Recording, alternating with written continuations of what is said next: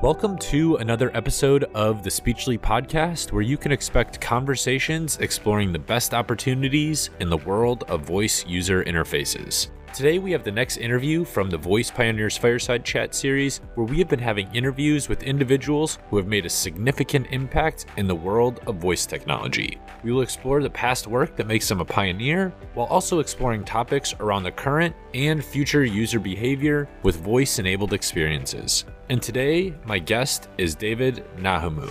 Today, David is the CTO of Pryon, an AI company that delivers augmented intelligence for the enterprise. However, prior to becoming the CTO at Pryon, David had an extensive career at IBM. He led award-winning teams for nearly 4 decades and ultimately became the IBM Research Speech CTO. David's extensive experience in the space gave us a unique view into how various pieces of both speech recognition and natural language understanding technology have evolved over the last few decades. We discuss various topics such as how have the problems in speech recognition changed from the 1980s to present-day 2022, as well as how have the techniques for developing speech recognition changed from 1980 to present-day 2022. What have been some of the best use cases for speech recognition and voice user interfaces at IBM? The importance of setting reasonable user expectations with voice-enabled experiences, and key trends to pay attention to in speech recognition and natural language understanding in 2022. I hope you enjoy this interview with David Nahamoo on the Speechly podcast. Hey, David, thanks for coming on the Speechly podcast for the Voice Pioneers Fireside chat series. Could you start with just giving a quick background of yourself? Sure, absolutely. Yeah. So I came to Purdue University in 1976, December of 1976, got my PhD by April of 1982, but I'd already started working at IBM Research around the November of timeframe in 1981, because my management were doing a lot of work in the speech area. It was hot and they had some goals to achieve, and they put pressure on me and said, well, you're done with your PhD or not, you should come. So I went. Very cool. So how did you actually get involved, or maybe involved isn't the right word, but interested with speech recognition? Did it have any ties to your degree and what you were pursuing at Purdue? If I looked at it correctly, you were studying electrical engineering. Was there any sort of tie to that? Yeah, there is. I figured out later in detail, but so I'm just going to give some coloring on that to you. I came from Iran, so I was a foreign student. My job search was not really broad. I was limited to large research centers. So I secured interviews with AT&T and IBM, both the large research labs of the time. And I got about 7 offers from different groups at these 2 centers. But something happened. I was most impressed by the IBM speech team. And there were reasons for it. Perhaps if I want to relate it to my PhD work, as you said, I was getting my PhD in electrical engineering, but I was really focused on ultrasound diffraction imaging. This is something similar to CAT scanners, but using ultrasound. And the technology was a deterministic 3-dimensional inverse problem in signal processing, right? But then I realized that the IBM team had formulated the speech recognition problem as a non-deterministic machine learning inverse problem. This really was very interesting to me. I found the problem challenging, and also found it to have a lot of potential for innovation. The person who hired me said, come here, you are at the beginning of a new era, and there's a lot of opportunity for innovation. Somebody at Purdue said, David, you're going to waste your entire career on this problem because nobody has made much progress. So I put the two together and I decided to join the IBM team. Yeah, that's super interesting, and I definitely want to dig into maybe some of the different problems that you were trying to solve at this time back in the '80s. But maybe before we jump into some of those problems, as you mentioned, you started at IBM in '81 as a member of the speech recognition team. What exactly did this mean? What did your role look like, and what were your responsibilities when you were just starting out on this team? So I was hired as what is called a research staff member, or RSM for short. Um, to be honest, I didn't know anything about the speech processing, but somehow those uh, people with foresight who hired me were looking for people from other branches, other areas of other disciplines. And I was given the opportunity to explore and innovate in different aspects of a speech recognition problem. But the focus at the time was to build a dictation machine. So my responsibility was to essentially look at all the challenging problem, figure out how I can help and contribute to what the vision and the mission at the time was, which is to build a dictation machine.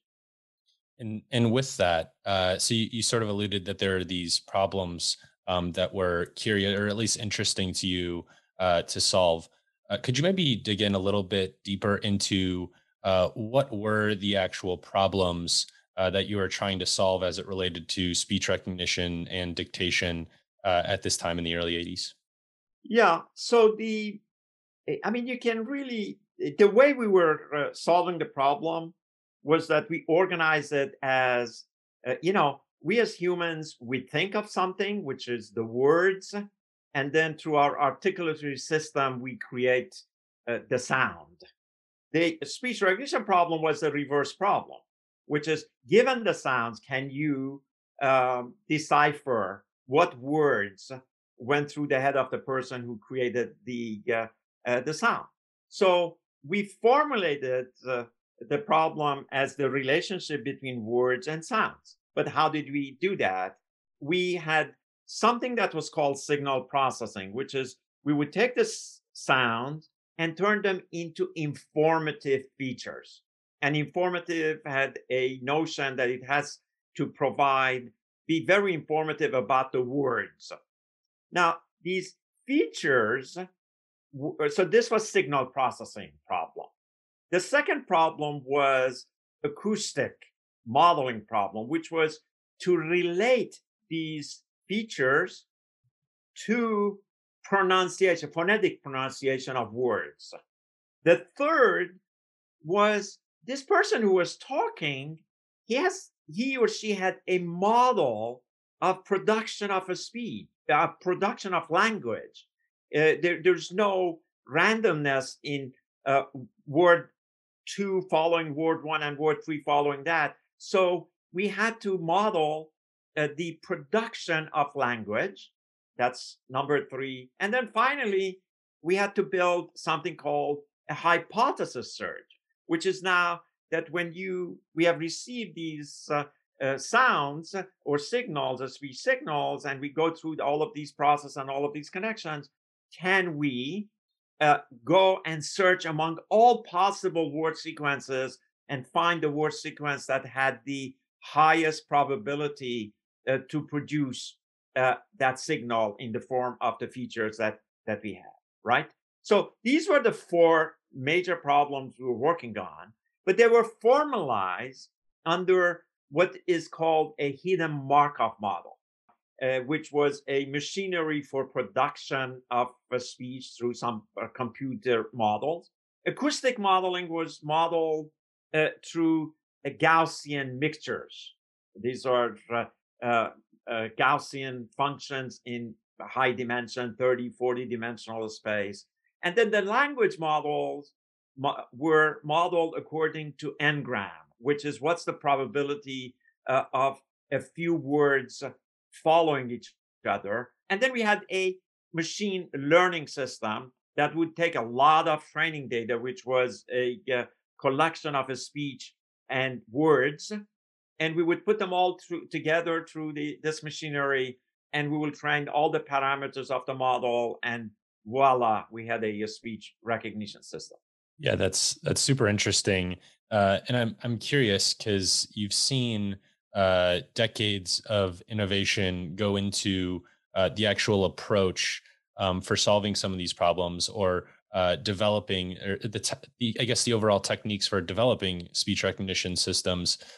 How have the actual techniques for developing these speech recognition systems changed from the time where you were trying to solve these problems to today when we're going about building speech recognition systems? Right. So there were two things at play. One, because we were so early in the process, we had to break the problem into a smaller and a smaller things and try to solve it that way.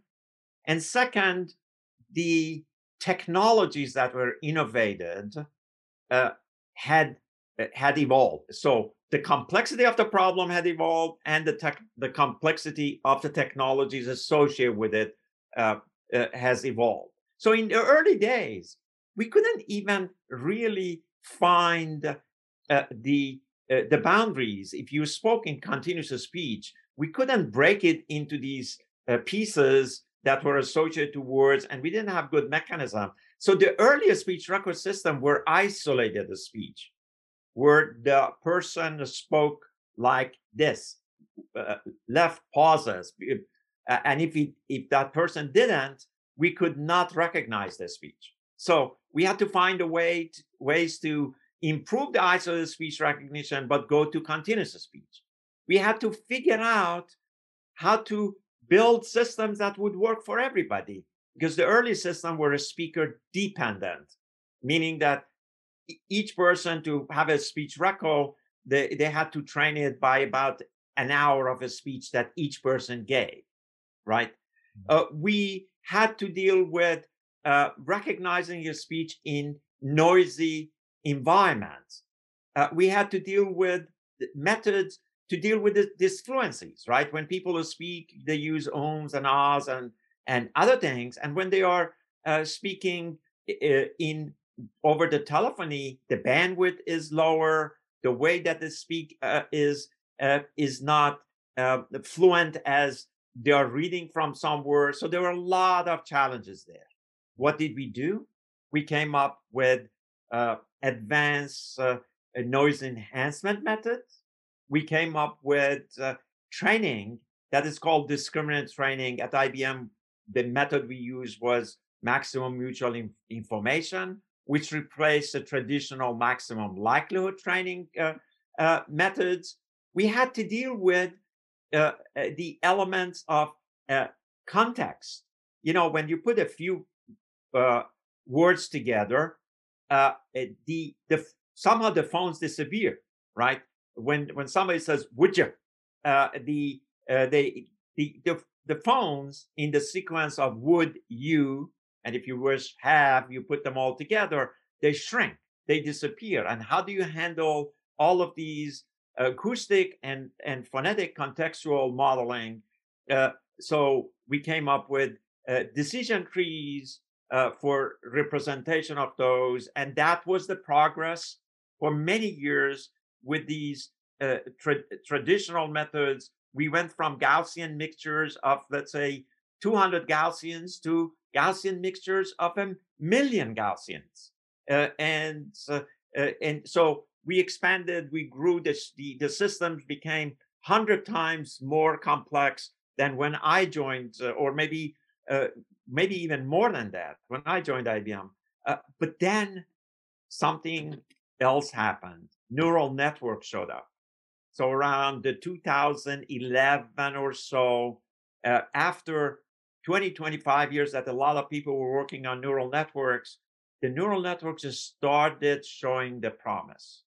And the convolution neural network, recurrent one, the feed forward, and later the transformers, they all came and they started making a huge impact on the performance of these systems. And we started even changing the fundamental modeling, which is we were thinking modeling that words produce a speech, and now we go ahead and we try to go back by inverting the process. We came up with the direct modeling, which is directly from a speech go to words using these neural networks, and that's where we are today. Naturally, there are still problems to be solved, but that journey uh, has been very interesting, and many innovations have been made during the years. Yeah, and I want to use that to somewhat segue into looking at some of the use cases as well, because I think some of the technical constraints or problems can also impact, obviously, the end user, uh, things that you can build, or the different experiences that you can bring to life. Therefore, so I'm curious. It says that in your bio that you were the interim GM for IBM, the IBM speech business unit, and you were responsible for delivering speech technologies to the IBM divisions for desktop, embedded, and server-based products. So first off, what years were you actually in this position? Uh, so I joined IBM 1982. I went through a couple of levels of management. By 1994, where we had finished a task force for IBM CEO at the time, Lou Gershner, speech business unit was established, and they were looking for a general manager. And my manager called me and said, "Hey, David, do you want to become the interim general manager?" I said, why not? I mean, so I became the interim general manager for 3 months from April to June of 1994. And then, It Go sorry, ahead. no, sorry, I didn't mean to cut you off. Yeah, yeah. So, uh, you know, it was uh, really very educational. I had to learn about not only the technology that I still had the responsibility for, but also about finance, marketing, sales, uh, development, and all of those other things. Uh, but then something called me back and said, David, perhaps it's best for you to continue focusing on the technology part of it. And so I told management that I would like to do that, and they started looking for a permanent general manager. We went through two or three of them during the years that the speech business unit was active. But when the general manager showed up, I became part of the core team for the speech business unit as the head of the research. And we went through the journey that you mentioned, which is to create many products for personal computers, for telephony applications, and for embedded devices. Yeah, so maybe during this period, just to uh, start to picture, what the types of use cases looked like at this time. Could you maybe just describe whether it's within the desktop or embedded or more of a server-based product? Could you maybe just describe some of the more popular use cases at the time that you were touching as part of the IBM speech business unit? Right. So it was interesting that um, the speech team at IBM Research was very focused ahead of the pack, so to speak, advancing technology. When the CEO came and did the study, there were other from outside who were candidates that perhaps IBM could use their technology. But when it was decided to use the internal IBM technology, IBM research technology, the focus of the business unit became uh, heavily on the continuation of the vision, which was building a dictation uh, product for desktop use. And, and the use cases were for accessibility, for medical space like radiologists who day in, day out dictate, and for legal practitioners as well. Uh, the, the product, interesting enough, for IBM, which was a complete, essentially server-based, mainframe-based company, was available in retail stores, right? We had a couple of very successful versions called Simply Speaking, and then Via Voice, where Simply Speaking was for discrete speech, Via Voice was for continuous speech, and they became really a staples of the of that era in the retail dictation software being sold in retail stores. A few years later, I think by around 1999 or so, we started focusing on the application of the speech reco in the car. This was what I call the embedded space. And the idea there was for controlling radio while you're driving, or the temperature in the car, or making phone calls. And our product was called Embedded Via Voice.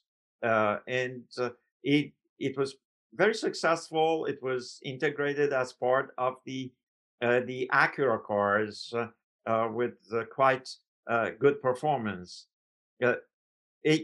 A few years later, 2 or 3 years later, where client server type was becoming very popular for everything, we started focusing on server-based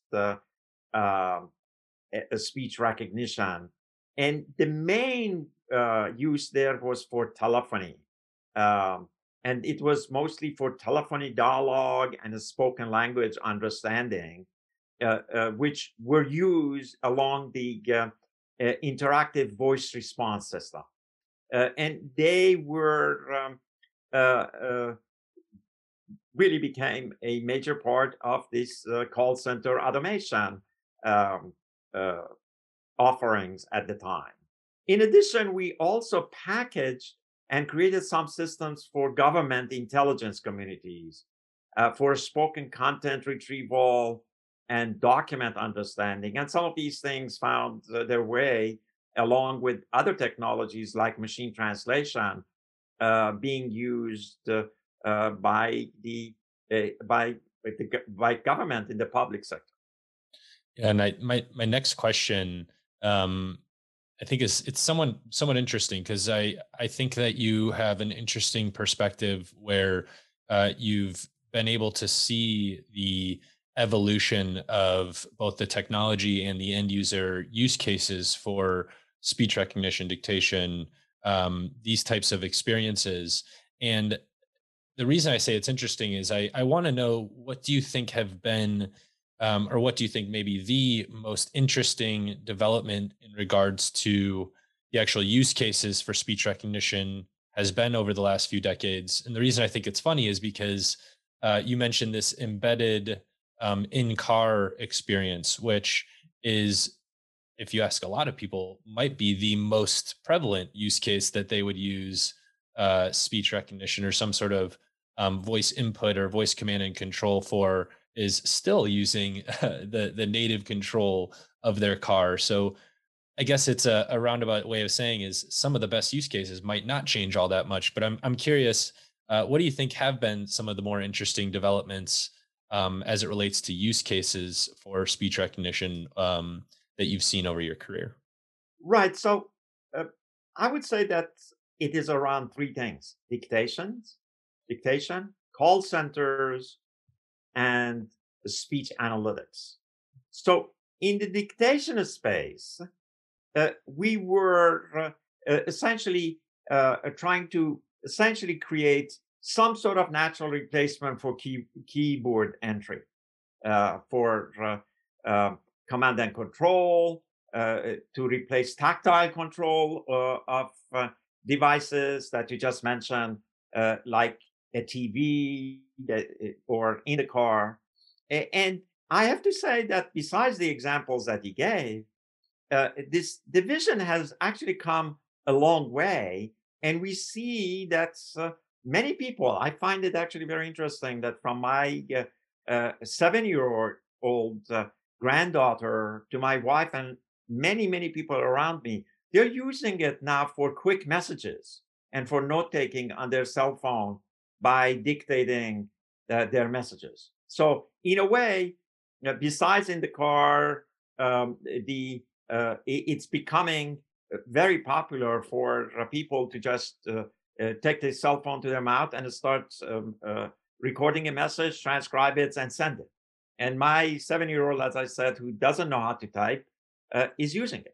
A very interesting uh, evolution from the basic dictation to here. The next one in the call centers, right? The focus was to improve the automation of the customer support for a variety of things, pre-sales, sales, post-sales. And while the IVR and web pages that have come together and they are working and acting together, today, the same problem is being attacked and formalized through these chatbots, virtual assistants, conversational AI, uh, and which so in this space the journey continues, right? We took it some step. Now the focus is around, can we better understand the language, can we better converse with the human, and can we close the gap between the human machine interaction and human human interaction. So this is a longer journey. It is continuing, but it is getting a lot closer to this gap to be really a lot reduced. Finally, it's the third is about speech analytics. Um, the early on, intelligence community was very interested to extract useful knowledge from all kinds of videos and telephone conversation. Now, today, businesses are very interested for managing and using all the knowledge that exists in the heads of their people as they interact with each other, as they talk, as they go through conference calls. And it is a gold mine of knowledge that exists, but it is trapped inside the enterprises. And now businesses are starting to apply the more detailed, more understanding and processing and summarizing and extracting of knowledge from these spoken source and knowledge that exists in the heads of people, which I call it the tribal knowledge, which perhaps is the most important knowledge of any enterprise. Very, very interesting. And it's also just so exciting to see how fast a lot of these different use cases are evolving in today's day and age over the years. But I do want to pick your brain a little bit on the time that you spent as the IBM Research Speech CTO, because it says that your responsibility was a little bit different, where you had to look at both the technical side of things, but also the business strategy side of things. And I think the question I have needs a little bit of context. So, at least in my opinion, in 2022, over the last few years, is there's been a little bit of a disconnect between the user expectations of what you can get out of, let's say, a voice assistant technology, and then what the actual technology is able to deliver today, where I think the user expectations were set a little bit too high compared to what the technology was actually capable of delivering. Again, in the context of a voice assistant, I'm curious, do you have any examples or past stories where maybe you had to, let's say, press the brakes a little bit on the technical side of things because the business side of things maybe wasn't as advanced, or the end users weren't maybe ready for all of the advancement from the technical side. Do you have any experiences that you ran into like that, where maybe there was a disconnect between some of the parties involved? Okay, so this is a, a, a very profound question that you're asking, which is we as humans uh, are our level of expectation changes. So there are two curves. One is the curve of progress of the technology. The other one is the curve of the uh, user human expectation. And you're absolutely right. The user expectation, as they have seen more progress with the speech technology, has been growing even faster. So the curve of the user expectation is above the technology. So some of those challenges are there. Now, what have we done about it? Actually, one of the things that I had to do was the fact that at IBM, as the CTO, I have to tell people that it's not enough to just do a speech reco and a speech synthesis. We need to start working on the conversational side of it, which is the understanding of the language, and also the dialogue part of it. Now, these things in the new era of AI require a lot of data. So part of the challenge that we have been facing as researchers and scientists has been, where do we get data for innovating in the understanding side, in the dialogue side of it? But in any case, the problems have started showing up, and we had to start innovating on that, and we had to figure out how to grow our data alongside with computation. So it's the whole four fronts of the problem, technology, data, and computing are moving forward, and every few years we come up with some breakthroughs, and those help us. But we are where we are. I think as we speak about the what is going on, for example, where I am today at Pryon, and what is expected in the future, there's a lot of thinking and ideas that how to accelerate the progress. Yeah, very interesting. We spent a lot of time talking about the past, your time at IBM.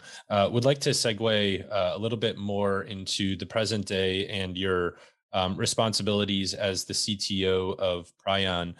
Could you maybe just give a quick overview of what Pryon is and what you guys do for anybody that isn't aware? And then can you give a little bit of context into what your role looks like as the CTO? Sure. So Pryon is an AI NLP company, NLP being natural language processing. Our mission is to deliver products and solutions based on these advanced natural language processing. And as part of that, we work on all kinds of content, spoken content, textual content, and even graphical content. And we're trying to put all of these things together to produce our products and solutions. The goal is that we want to help these enterprises improve their operations and then production tasks. Operations being, for example, something like finance or department that handles the invoices and so on and so forth. The production means the main thing that they produce. If they are building computers, how can they become more productive, produce better products, and so on and so forth. We look at this AI NLP in two parallel paths. One is delivering some sort of intelligent interaction system that would allow users using some question answering system, um, being and through that be able to quickly get to the knowledge that they want, or some intelligent document processing that would take some document and automatically analyzes it for its compliance um, uh, for a business contract, for example. Uh, so so we are doing both on the interaction and also on the document, intelligent natural language processing on those. My role is to make sure that we constantly improve the accuracy and efficiency of our speech and language uh, products, and make sure that we deliver these products that address the current business challenges of the enterprises, right? I mean, I'm a researcher with a long-term, forward-looking, but at Pryon, my goal is to address the immediate needs, which usually is 6 to 12 months product cycles. Yeah, that just made me think of a different thread to maybe go down. What do you think are the biggest or the most consistent business challenges that the enterprise faces in general, where an NLP or some sort of intelligent interaction system or solution would lend itself to actually make sense? So this is an interesting area, which is uh, AI has a lot of promises, right? And we see a lot of technology value in it. You can get more accurate result, you can get it faster, you can get broader information. But your question is more about what really business values uh, does it does it solve? And and business values, you can think of it in many form, but at least some KPIs are becoming more uh, paid attention to, which is, can you help me reduce my cost of operation? Can you help me make my employees more productive? Can you help me reduce the risk? So some companies who are managing some large, let's say, power stations, if the power station goes down for 2 days, the impact is in millions of dollars. And they are looking for finding ways to predict these and stop those kinds of damages that could come. And perhaps more important than anything else is supporting customers as they come. Do you have methodologies and capabilities that is automated so that you don't have to worry about the arrival time of these interested customers who need help, and are they good enough and capable enough to make them satisfy them in terms of their experience that they have with the technology. And if it didn't work, as I mentioned, in cost cutting, uh, can these technologies help the others who today, for example, agents in call centers, that so many of them are out there, can they become more efficient and more effective in the way that they support their customers? A few terms would be: can they reduce the average handling time of any customers that come? Can they answer the question on the first, so to speak, a minute of the conversation, and not force them to jump from one agent to another? A few examples. Yeah. Yeah. Thanks for that. Um, Now I'm gonna segue back to the actual tech that you guys are building at Pryon. I'm curious, what are the problems from your perspective that you think are still worth solving in both speech recognition and natural language processing in 2022 that Pryon specifically curious about or paying attention to? So our focus in the broader picture that you are bringing in, all about advancing the spoken and textual interaction with knowledge, right? And be able to also extract and abstract knowledge from all the content, both the spoken and textual content that exists in an enterprise. Now, this is challenging because it's complicated. Sometimes when you are interacting, the information is hidden. You have to jump around and you have to get it. Sometimes the knowledge is not in the digital form. It's actually in some humans' head, and uh, we need to go and get it. And as you can understand, uh, it's more and more the problem is becoming a merger of a speech and language uh, processing together. So therefore, it's more on the conversational AI part of it than the pure speech recognition. Not that I'm saying that the speech recognition problem is all solved, but the more pressing problems today are at the cross section of the understanding, clustering, extracting of knowledge from both the spoken and textual content. Yeah, that's super interesting, and I'm curious because Pryon's been around now for a handful of years. Are there any key achievements or patents as it relates to speech technology, or like you said, maybe more in the natural language understanding side of things that Pryon is been able to accomplish that is worth noting and that you'd like to explore further? Yeah, I think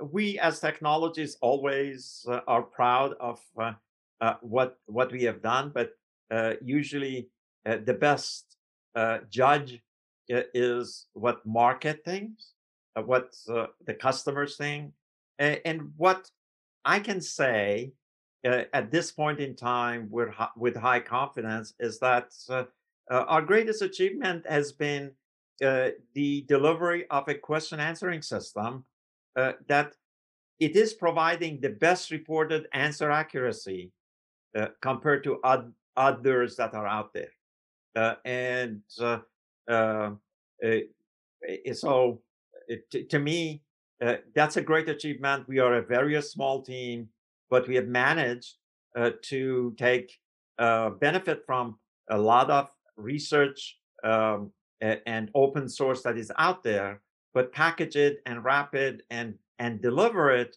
in such a way that the product, uh, as compared to other products out there, shines in accuracy, speed, and ease of use.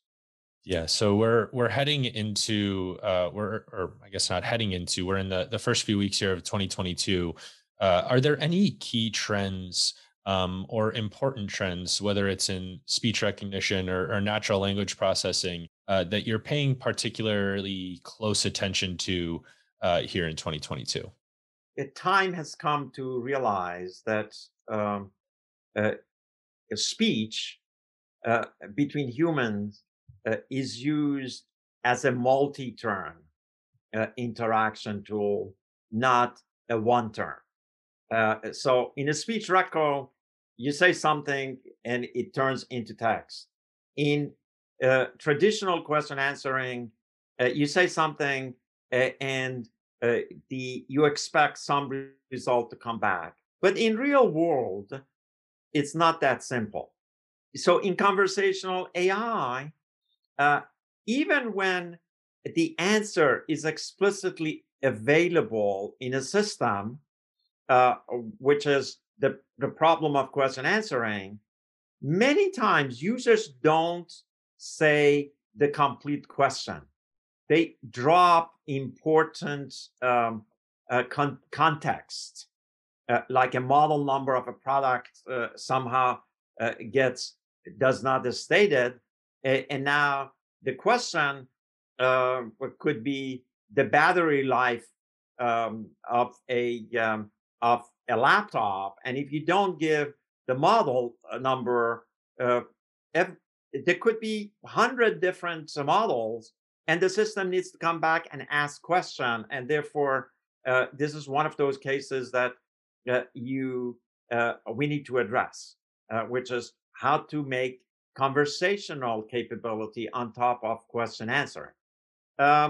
Another thing that is coming is that people, uh, enterprises have a lot of things to do, which is not a single activity. It's usually a workflow. Just consider an example that's you are responsible for hiring a few applicants, and you have received hundreds, and you have no time to go through all of them. How can you select a few that you want to be interviewed?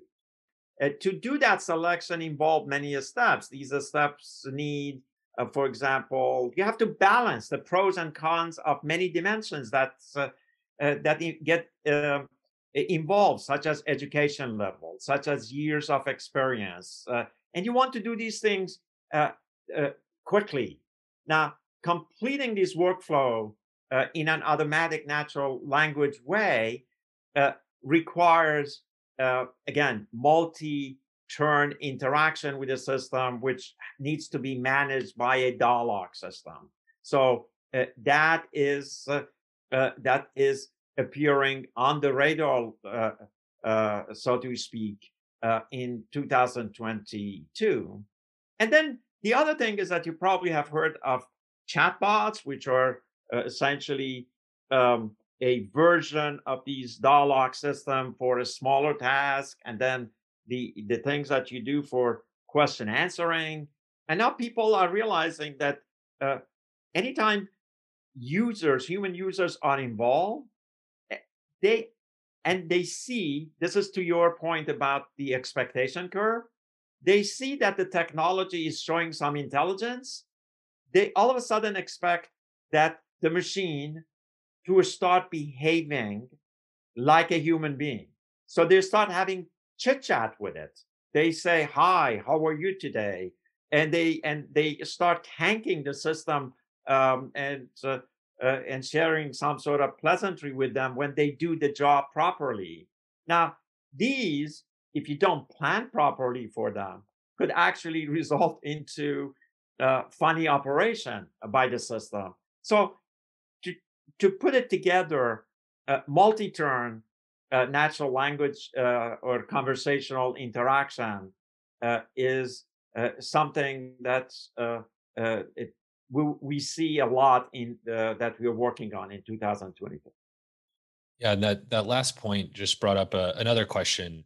Do you think that I don't know if humanization is the right word, but making these voice assistants have this idea of almost being human, or mimicking human behavior, do you think that this has actually been a benefit to the overall space, or the voice enabled experience space, if you will? Or do you think that humanizing these voice enabled experiences has actually bringing back this expectation curve? Do you think it's almost aided in creating this set of user expectations that is almost unachievable if we're talking about trying to completely mimic a human with these types of systems? Do you think it would have been maybe better off if these speech recognition systems were not humanized as much, and was more approached from the perspective of you can talk to the system, but it's still a computer at the end of the day? I actually think that uh, uh, the uh, the stride and the goal to uh, improve and get closer to the human has been very useful and very good.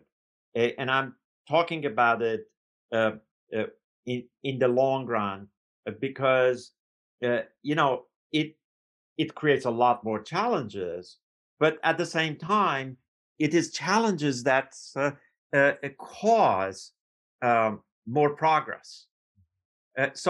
If progress is a metric and a measure for success, which I think it is, the aiming to make the systems to be to show um, some sort of behavior and similarities to humans has actually been useful now, and so I welcome it. At the same time, I know that we, as designers, as product developers, we need to always find out what is the minimum viable product that we can produce to satisfy the users. And you set the example. I mean, I'm among those people that there's one place that I definitely use a speech reco, and I've been using it for the past 10 years, and that is in the car, because uh, the the value proposition of a speech has been higher than any other modality that I could get.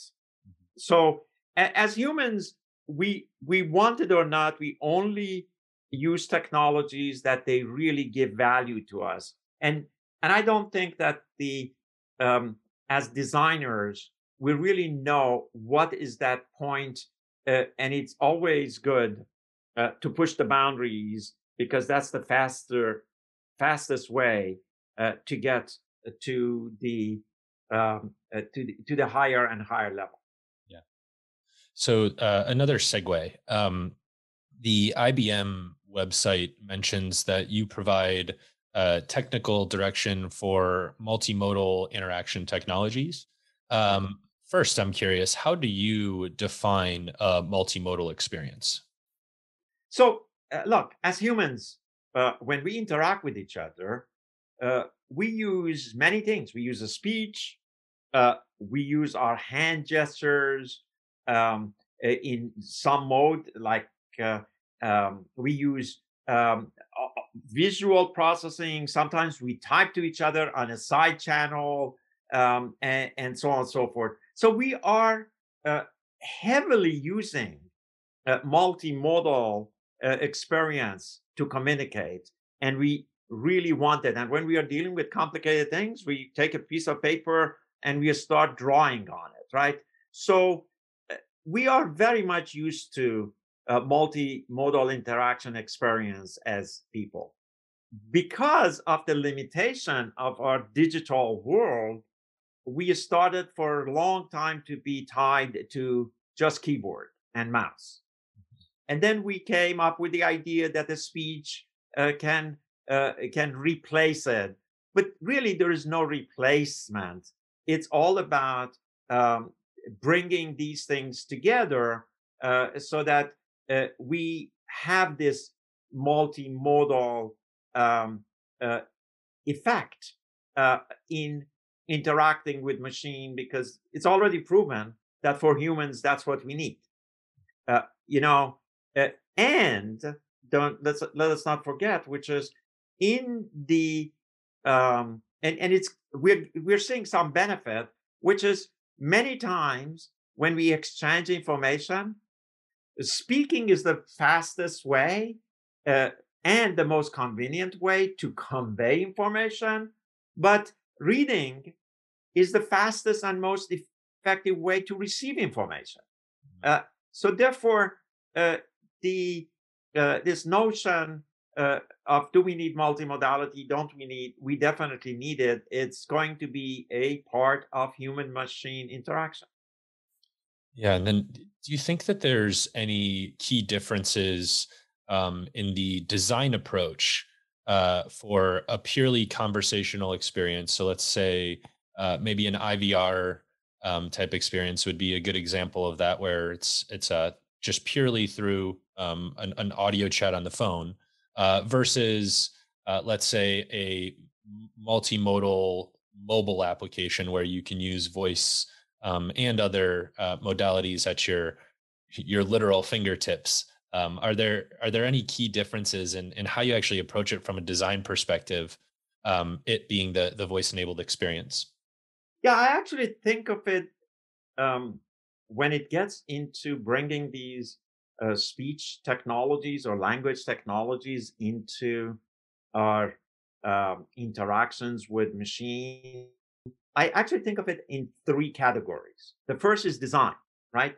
And there's a simple thing here. If there are more choices, there are usually more challenges in the design. Back to your car navigation system, right?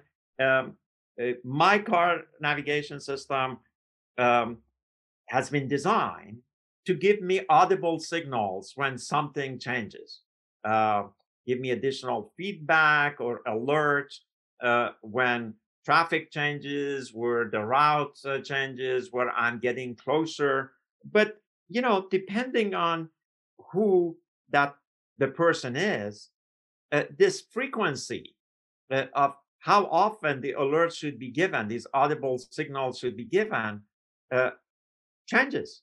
The Some people don't like to be binged every minute. Some people essentially would love it, and therefore, how do you design it? How do you enable it for a wide variety of users? Make the Introduces new design when you design for multimodality.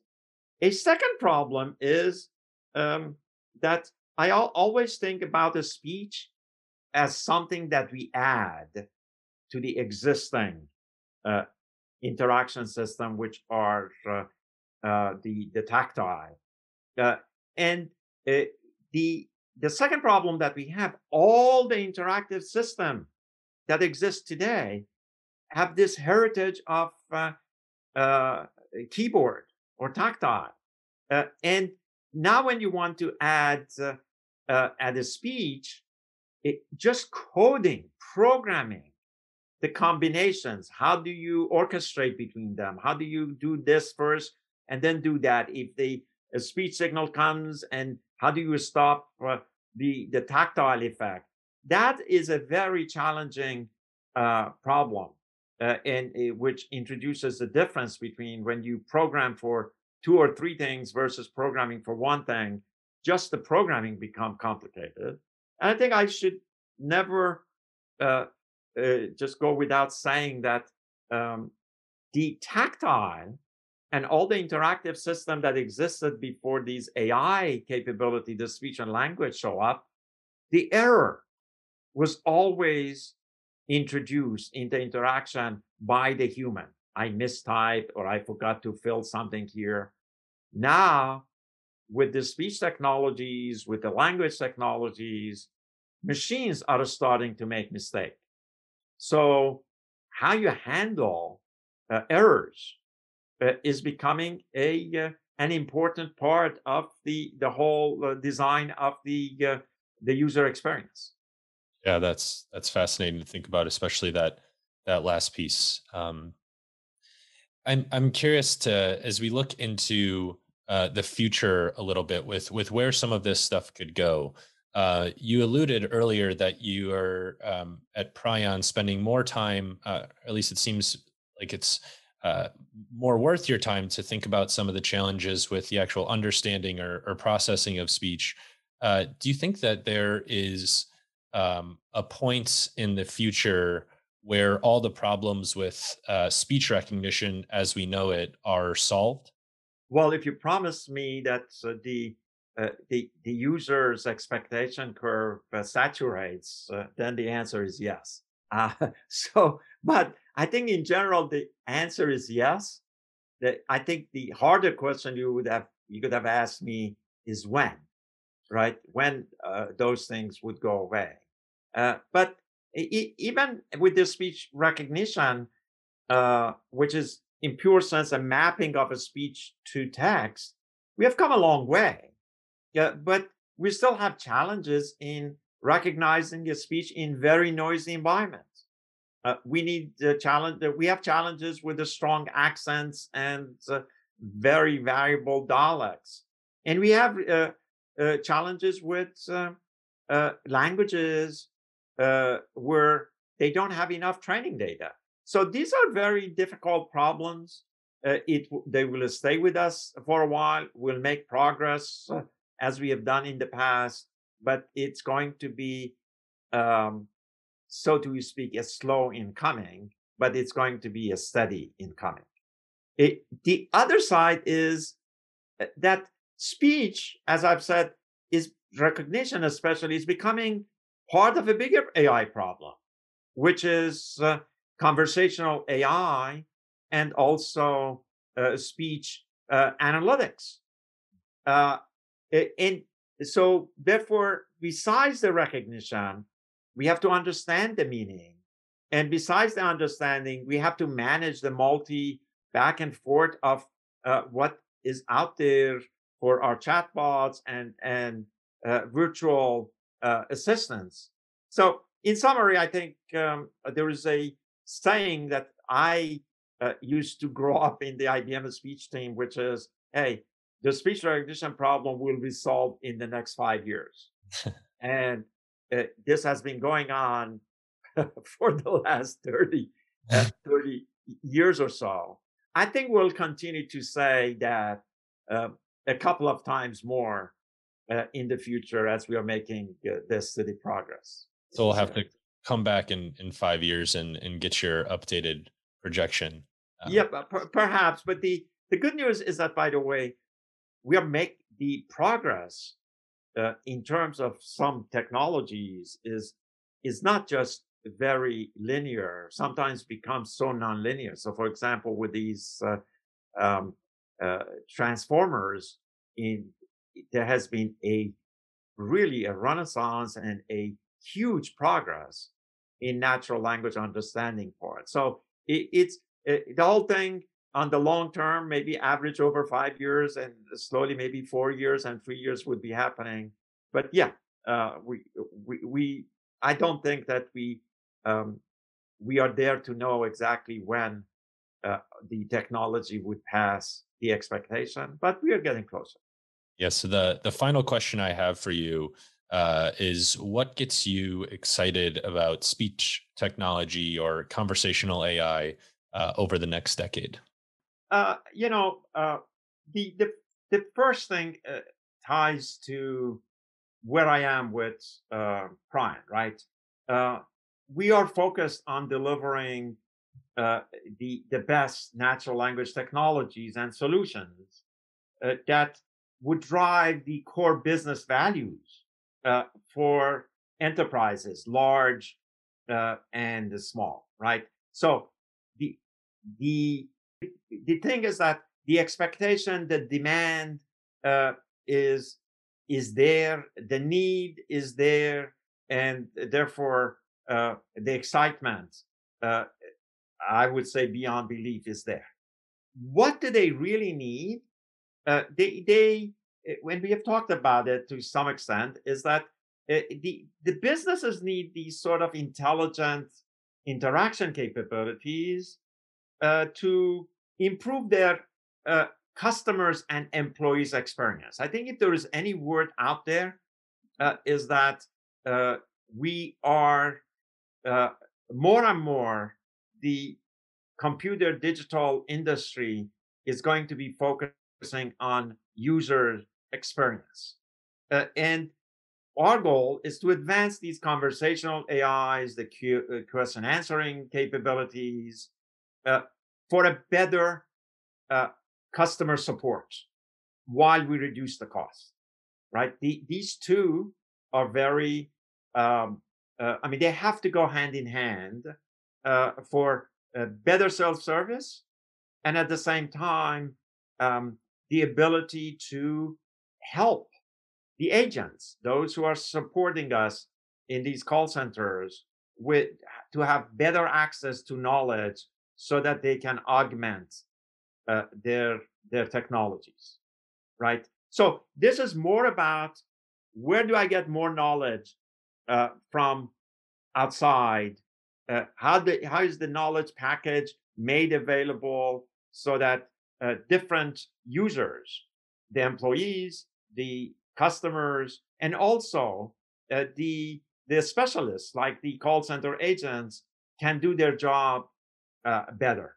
But in addition to that is the other side of the story, which is, many things that are happening in our digital world are still very inefficient, right? I mean, invoices, for example, that companies receive, they are very structured, very packaged properly, but there's a long process that they go through to take those invoices and enter them into a system in such a way that they can manipulate the data that is coming in through this PDF invoices, right? So there's extreme inefficiency in many steps of our digital world, and a lot of it is a function of because the content is written, is exposed, is spoken in natural language.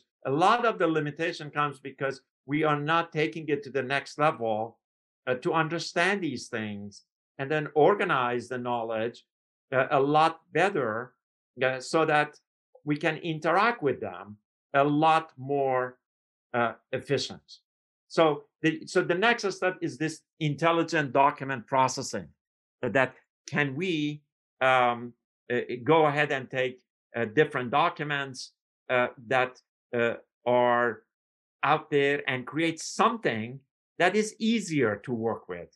It's faster to work with, and you probably know about this robotic process automation. So you can think of it that this AI NLP is going to penetrate in this space of the robotic process automation, where the demand for process automation depends on how much and how good and how accurate the natural language processing is. And I don't care if in a way, it doesn't matter if it was produced by a speech or it was typed or so on and so forth. So the modality, it becomes common and integrated together. It's the next stages that how these documents are going to be processed, especially for augmentation of the knowledge discovery and decision making for a lot of specialists in tax area, in finance area, in contract, in manufacturing, HR, and on and on and on. So I think this knowledge era that we are really entering is so exciting, and the AI NLP with all of the modalities that all started with the speech technology are coming together to really transform us. The same way that information technology transformed transaction processing, this knowledge technology is going to transform the higher level things that we do in companies, which is decision making and extra higher processing things that we do, that we look for assessing things, finding risks, and so on and so forth. They're all going to be needing our innovation in AI NLP and our solution that we build specifically for them. Very nice. Thanks a lot for sharing that, and thanks also for joining me today and sharing your experience. I hope the listeners enjoyed as much as I did, because I know that I really enjoyed the conversation. So thanks a lot for joining me, David. Where can the users follow both the work that you are doing and Pryon? Where would you point them to? The Pryon.ai is our website, and they can get a lot of information there. They can also, if they need to reach out, the Nahamoo at pryoning.com is another way that they can reach out. And Colin, thank you very much for this. It was quite interesting questions and uh, helping me to go through a memory lane, so to speak. Yes, of course. Yeah. Thanks again for joining me. I really enjoyed it. Thank you. Thank you. I hope you enjoyed this episode of the Speechly podcast. If you enjoyed this discussion and are interested in the world of voice user interfaces, we would love if you subscribed and checked out future episodes. And if you are ready to integrate a voice user interface in your website or application, or if you would just like to learn more about the opportunities with voice user interfaces, you should check out our website at speechly.com.